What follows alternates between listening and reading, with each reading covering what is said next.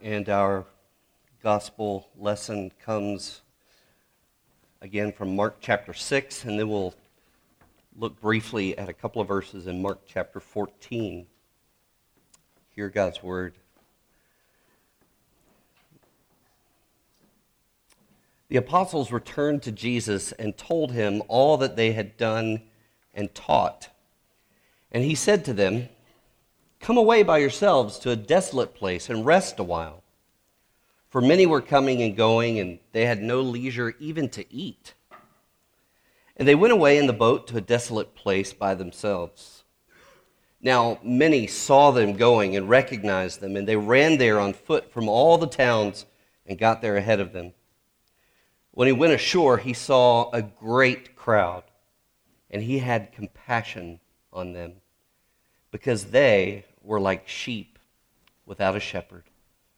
And he began to teach them many things. And when it grew late, his disciples came to him and said, "This is a desolate place, and the hour is now late. Send them away to go into the surrounding countryside and villages and buy themselves something to eat." But he answered them, "You give them something to eat." And he said to them, "How many loaves?" I missed something. So sorry. "You give them something to eat." And they said to him, "Shall we go and buy 200 denarii worth of bread and give it to them to eat?" And he said to them, "How many loaves do you have? Go and see." And when they had found out, they said, 5, and 2 fish. Then he commanded them all to sit down in groups on the green grass. So they sat down in groups by hundreds and by 50s.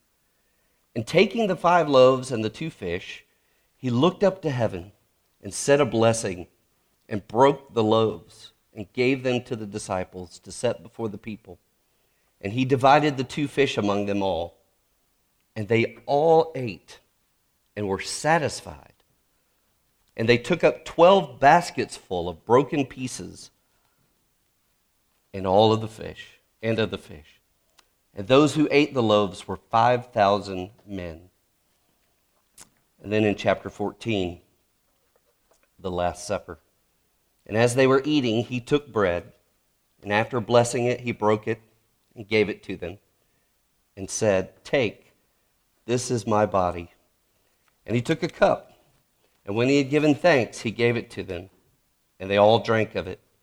And he said to them, "This is my blood of the covenant, which is poured out for many." This is the word of the Lord. Thanks be to God. Let's pray.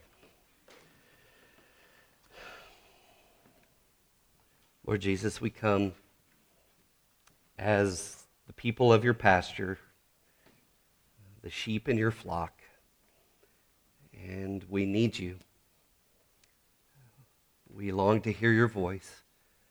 We ask that you would speak by the power of your Spirit through the Gospel of Mark to us. Lead us beside quiet waters. Make us lie down in green pastures. Restore our souls, we ask, by the power of your good news. And help us to see you, Jesus, and to embrace you for who you are. In Christ's name we pray. Amen.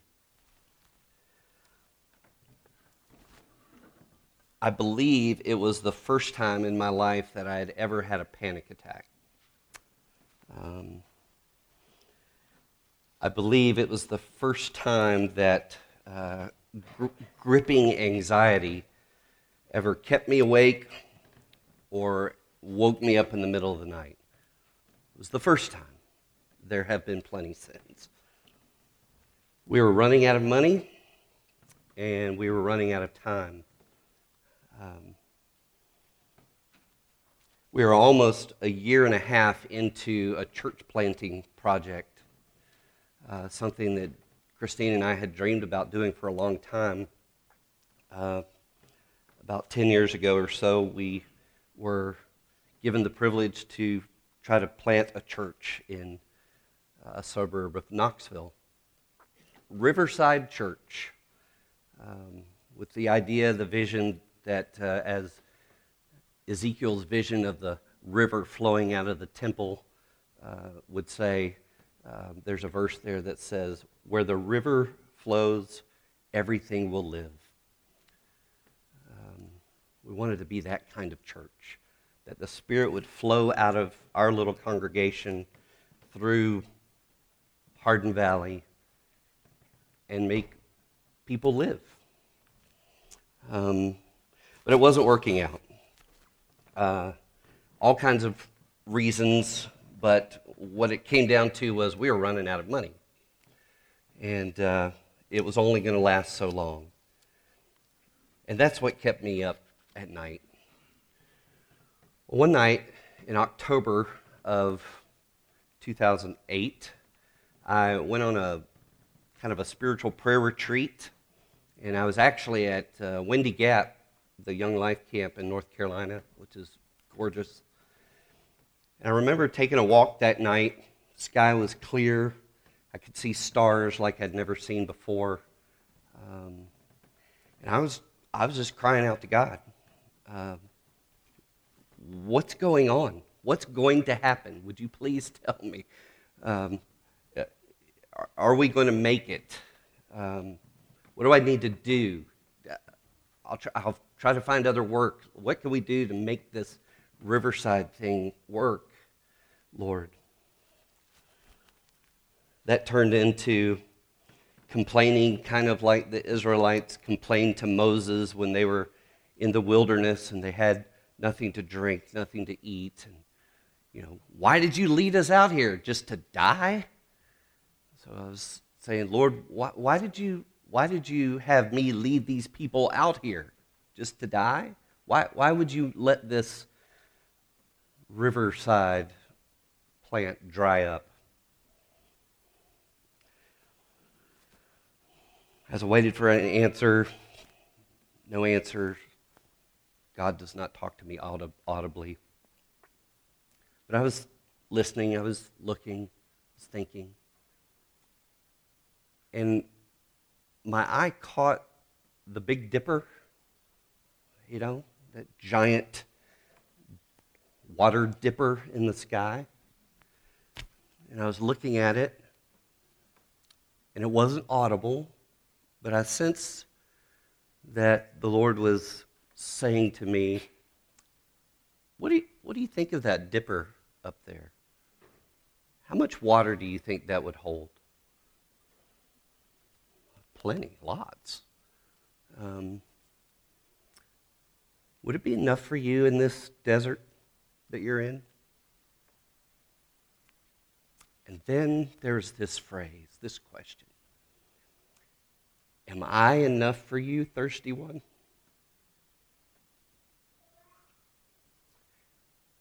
Am I enough for you? Am I going to be enough for you in whatever desolate place, whatever wilderness, whatever desert I lead you into?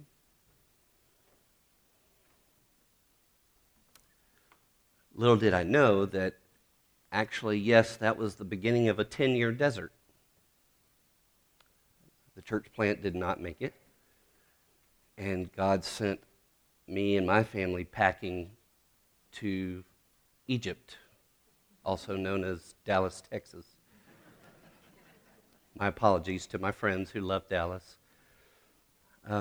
It's not East Tennessee. So in a sense, it's a physical kind of desert. But for us, it represented a spiritual desert as well. To get there and think, okay, the Lord's got us out of this one hard place. We're good. We're in a place that was somewhat familiar with some folks we knew, friends we knew from our past days in Dallas, and 6 months later we found out we were in another desolate place. And without the details, 10 years of what I would call a wilderness.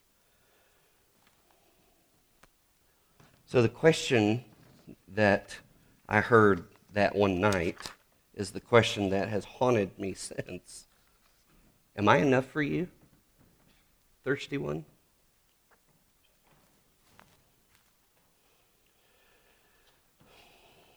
The late David Powlison once wrote this: the ultimate question that runs through everyone's life and through the whole Bible is, who will be your shepherd? The ultimate question that runs through everyone's life and the whole Bible is, who will be your shepherd? And I think that's what my heart wanted to know that night. Was, Jesus, will you be my shepherd? Even as you call me to shepherd your people, will you be my shepherd? Can I trust your heart? Are you as good a good shepherd as you say you are? Can I trust you? Are you enough for me? So knowing what I know of many of your stories, though I don't know them all, I know many of you are in a desolate place now. In one way or another, you're in a wilderness. And Mark wants to show us this morning that Jesus is enough. Jesus is the shepherd who is enough.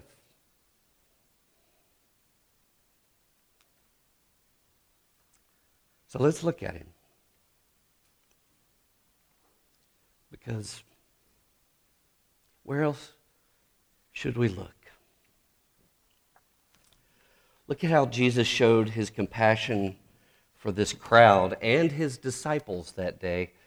I'm beginning to believe, the more I look at this story, that this was more for the disciples than the crowd, but we'll include them too. And as we look at this, we'll discover the compassionate heart of our Good Shepherd for us.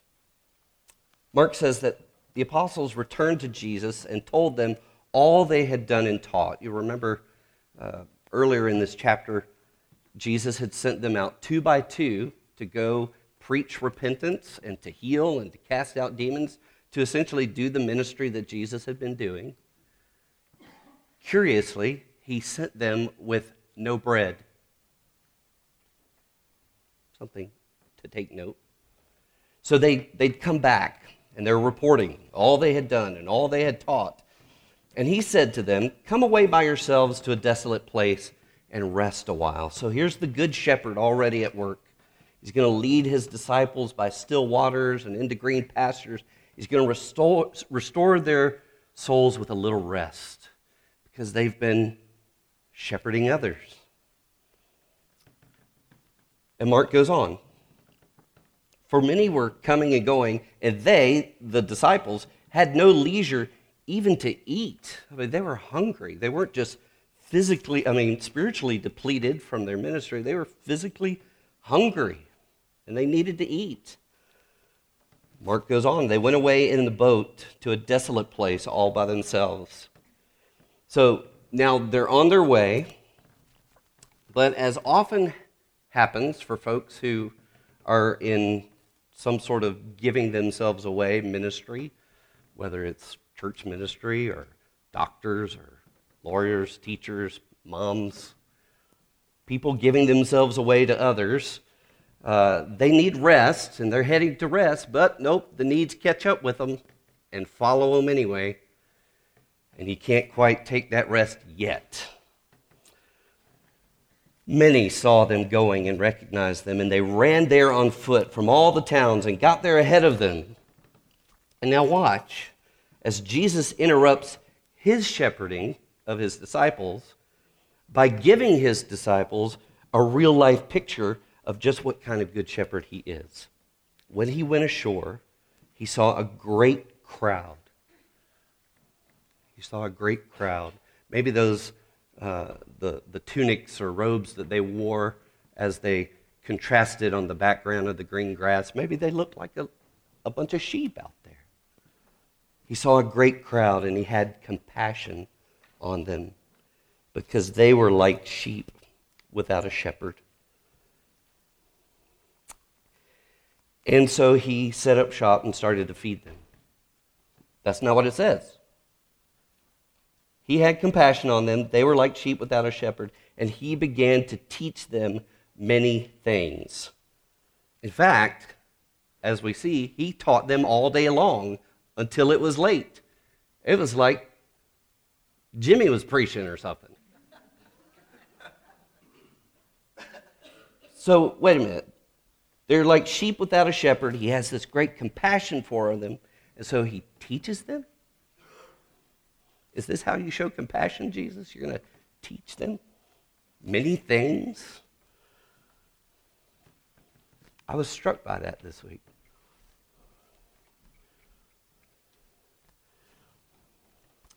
Jimmy, maybe the best way I can have compassion on you when you're in your desert is to teach you something about me.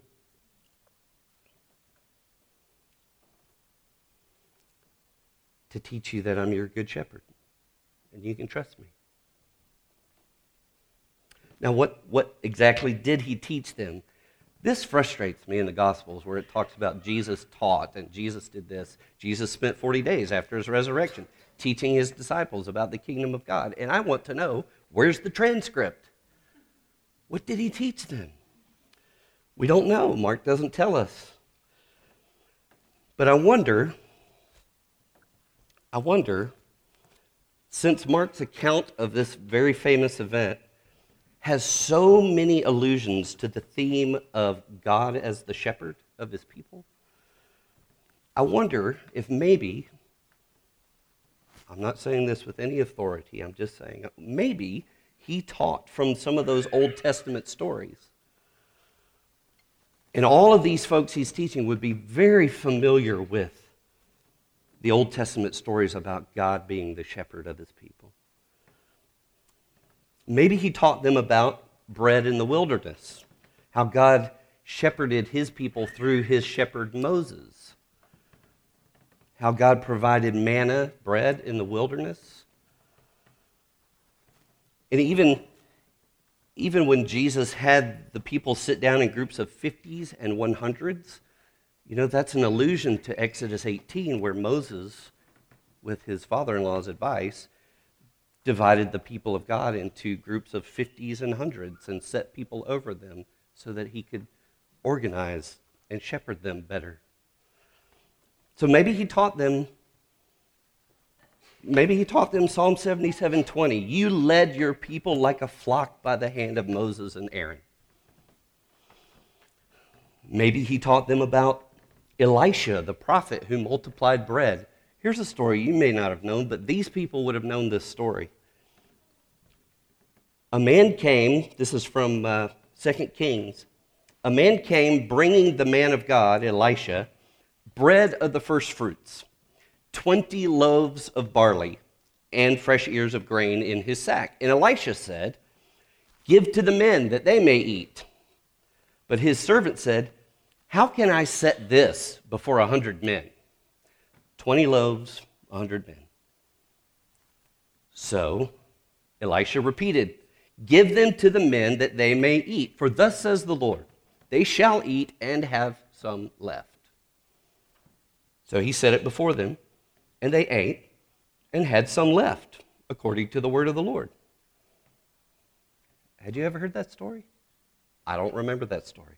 20 loaves for 100 men. Ha! That's nothing.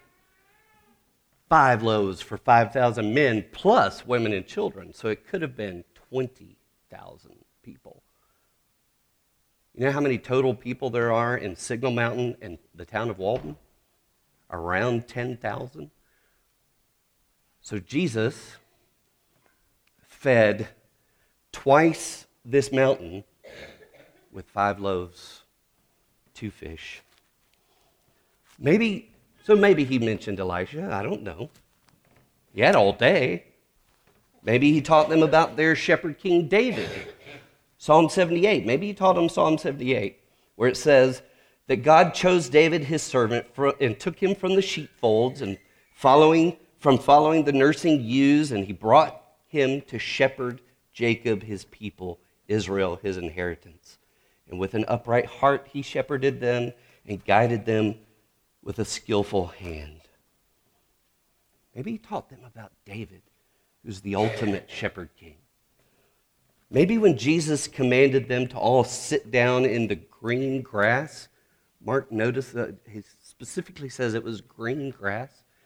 Maybe when Jesus made them all sit down in the green grass, maybe Psalm 23:2 came to their minds. He makes me to lie down in green pastures. So maybe Jesus taught them about King David, the shepherd. Or maybe he reminded them about what the Lord said through his prophet Ezekiel in Ezekiel 34, about how all the shepherds of God had sent, how all the shepherds that God had sent to shepherd his people had failed them miserably. This is what Ezekiel 34 says. I would invite you this afternoon, sit down and read the entire chapter of Ezekiel 34 and think about Jesus as the good shepherd. Therefore, you shepherds, hear the word of the Lord. As I live, declares the Lord God, surely because my sheep have become a prey, and my sheep have become food for all the wild beasts, since there is no shepherd, and because my shepherds have not searched for my sheep, but the shepherds have fed themselves, and have not fed my sheep, therefore, you shepherds, hear the word of the Lord. Thus says the Lord God, behold, I am against the shepherds, and I will require my sheep at their hand and put a stop to their feeding the sheep. No longer shall the shepherds feed themselves. I will rescue my sheep from their mouths, that they may not be food for them. Maybe Jesus went from preaching to meddling and started preaching about God's distaste for shepherds who don't feed his sheep. And then maybe he went on to the next part of Ezekiel 34, which was this promise, that the Lord himself would come and shepherd his people as the Messiah king, who would be all that David was meant to be and more. God said in Ezekiel 34, I myself will be the shepherd of my sheep. I myself will make them lie down, declares the Lord God. I will seek the lost, and I will bring back the strayed, and I will bind up the injured, and I will strengthen the weak, and the fat and the strong I will destroy. I will feed them in justice. And I will set up over them one shepherd, my servant David, and he shall feed them. Wait a minute, this is written after David. So he's referring to the Davidic Messiah king who is coming, whom we know as Jesus. I will set up over them one shepherd, my servant David, and he shall feed them. He shall feed them and be their shepherd. And I, the Lord God, will be their God, and my servant David shall be prince among them. I am the Lord, I have spoken. So maybe Jesus was teaching them about God, their shepherd. And maybe in the midst of that, Jesus reminded them that all the shepherds God had sent so far were not enough. Those shepherds are not enough. Their political shepherds were not enough. Moses was good, but not enough. David was good, but not enough. Solomon, okay. And it went, you know where after that. They were not enough.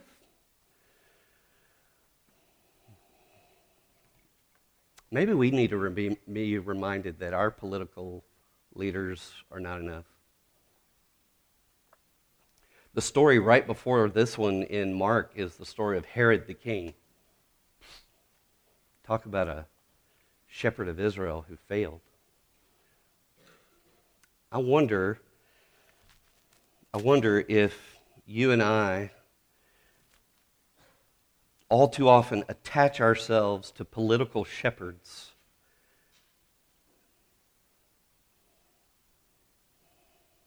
whether they be shepherds of elephants or donkeys, doesn't matter.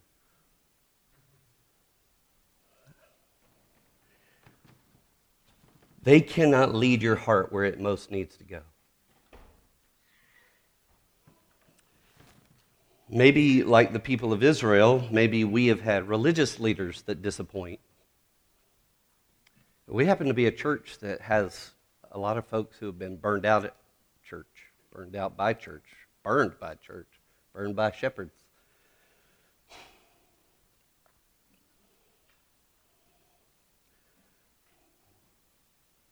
Maybe we've put too much stock in our human religious shepherds. And the temptation will be that you're going to put too much stock in this shepherd and this church and her shepherds. You're going to come here and go, I like Mountain Fellowship. It's not like that other place where such and such happened. Warning, do not put your heart's stock in human shepherds, including these. We will disappoint you if we haven't already, which we've been here long enough to do that. There's all kinds of other shepherds that disappoint. And like Jesus said, they steal, they kill, they destroy. Just whatever your closest relationship is.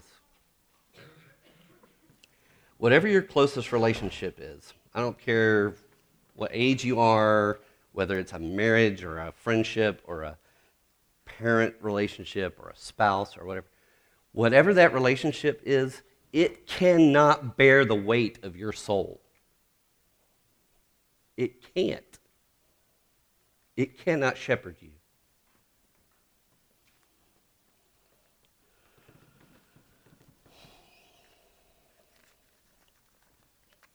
And our consumer culture cannot shepherd you. It's designed, in fact, to make you dissatisfied so that you will be dissatisfied with what you have, what you look like, who you are, so that and then they offer you a shepherd. Hey, does this shepherd dissatisfy you? Try ours. 45 easy installments. Or maybe it's like me when I was planting Riverside. Maybe it's your job that you hope will shepherd you. Maybe it's your work. Maybe it's your role. It doesn't have to be the job that you go to the office. It could be the role you have. It could be being a mom. What shepherds are we following and asking them to satisfy us? Friends, listen. Jimmy, listen. As Spurgeon said, you will never know the fullness of Christ until you know the emptiness of everything but Christ.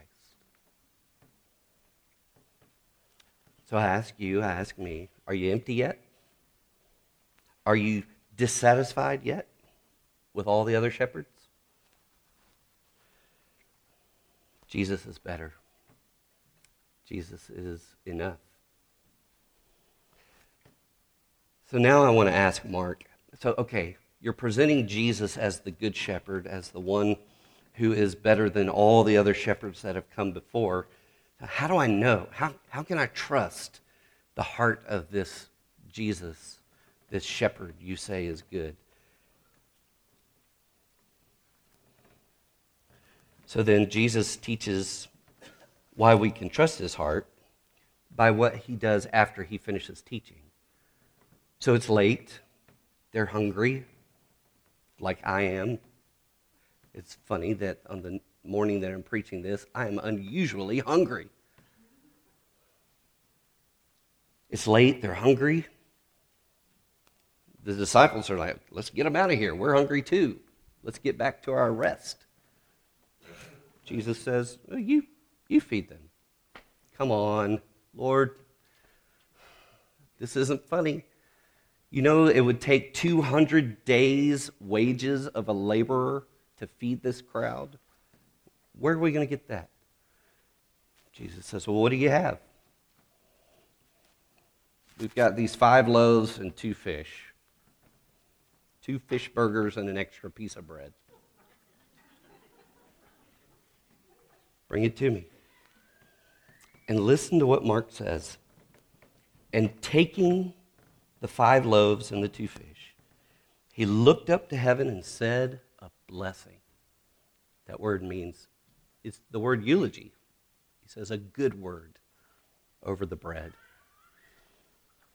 And he broke the loaves and he gave them to the disciples to set before the people.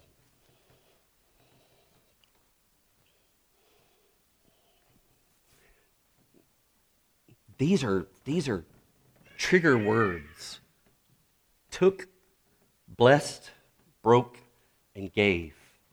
Those are the same 4 words that every gospel writer uses to describe what Jesus did at the Last Supper when he said, "This is my body."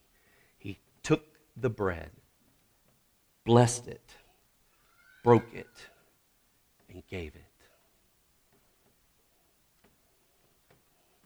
It's the same 4 words that were used when, after his resurrection on the road to Emmaus, those 2 disciples had a meal with Jesus, and he took the bread, he blessed it, he broke it, and he gave it to them, and their eyes were open, and they saw Jesus. They saw that it was him.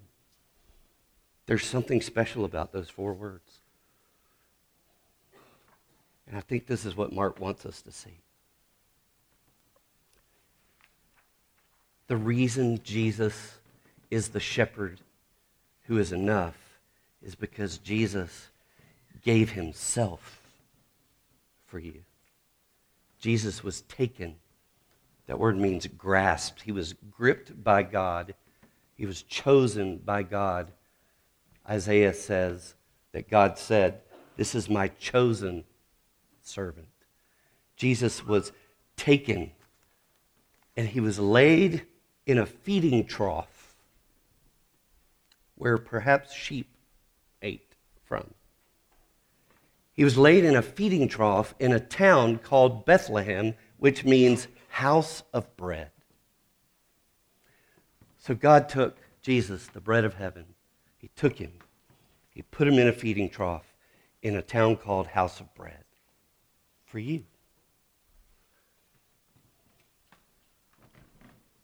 Jesus, the bread of heaven, was blessed.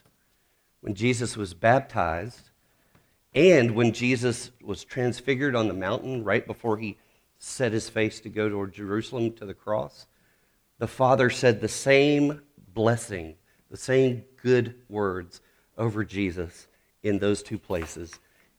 "You are my beloved Son, in whom I am well pleased." The bread of heaven was blessed.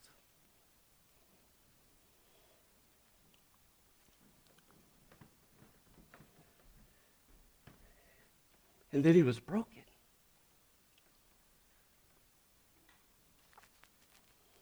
Isaiah 53. He was pierced for our transgressions. He was crushed for our iniquities. Upon him was the chastisement that brought us peace. And with his wounds we are healed. All we like sheep have gone astray. We have turned everyone to his own way, and the Lord has laid on him, on Jesus, the bread of heaven, the iniquity of us all. And so like the wheat that is crushed to make bread, Jesus was crushed in our place. Jesus was broken.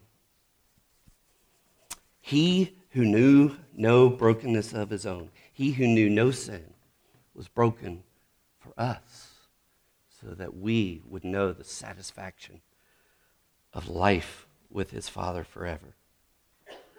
Jesus was broken for you.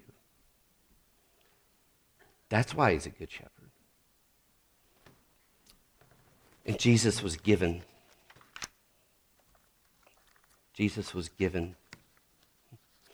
One of my favorite verses is Galatians 2:20, where Paul, at the end of it, says, "The life that I now live in the flesh, I live by faith in the Son of God who loved me gave himself for me. He gave himself. He gave himself for you. Tell me what other shepherd feeds you with himself. Tell me what other shepherd feeds you with himself. Your good shepherd was taken, blessed, broken, and given for you. That's why you can trust him in the middle of your desolate place, whatever it is.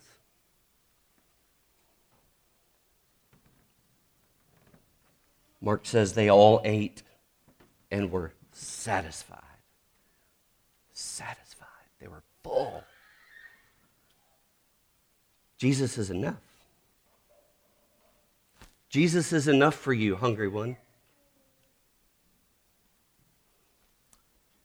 And Mark says they took up 12 baskets full of broken pieces and of the fish. I wonder what that might have said to the disciples. There were 12 of them. Jesus is more than enough. Jesus is more than enough. Wonder what that might have said to Israel. There were 12 tribes. Jesus is more than enough. He's the shepherd you should trust. Jesus is more than enough for you, Mountain Fellowship.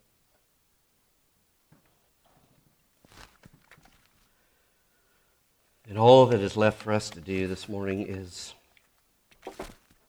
to turn away from all those other shepherds. Turn away from all that other bread. And come and feast by faith on the one who is more than enough. And if you're thinking, I knew this about Jesus, well, so did I. But do you believe it?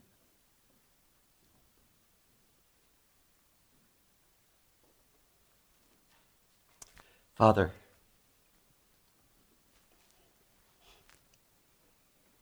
you are asking each of us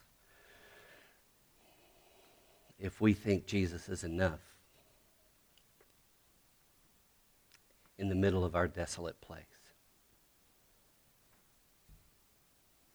And we have to confess that all too often we don't think so,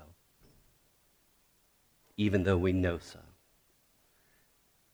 So we come and repent. And it may take some time this week for us to continue to repent, to turn away from all those shepherds, to throw away all that not enough bread, and to turn our hearts back to rest in the Good Shepherd who became our bread, who gave himself for us. So even now, as we come to the table, the very table that is the best picture of how good the Good Shepherd is, this table that you have set for us in the presence of our enemies, would you come, Holy Spirit, nourish us by your grace. In Christ's name we pray. Amen.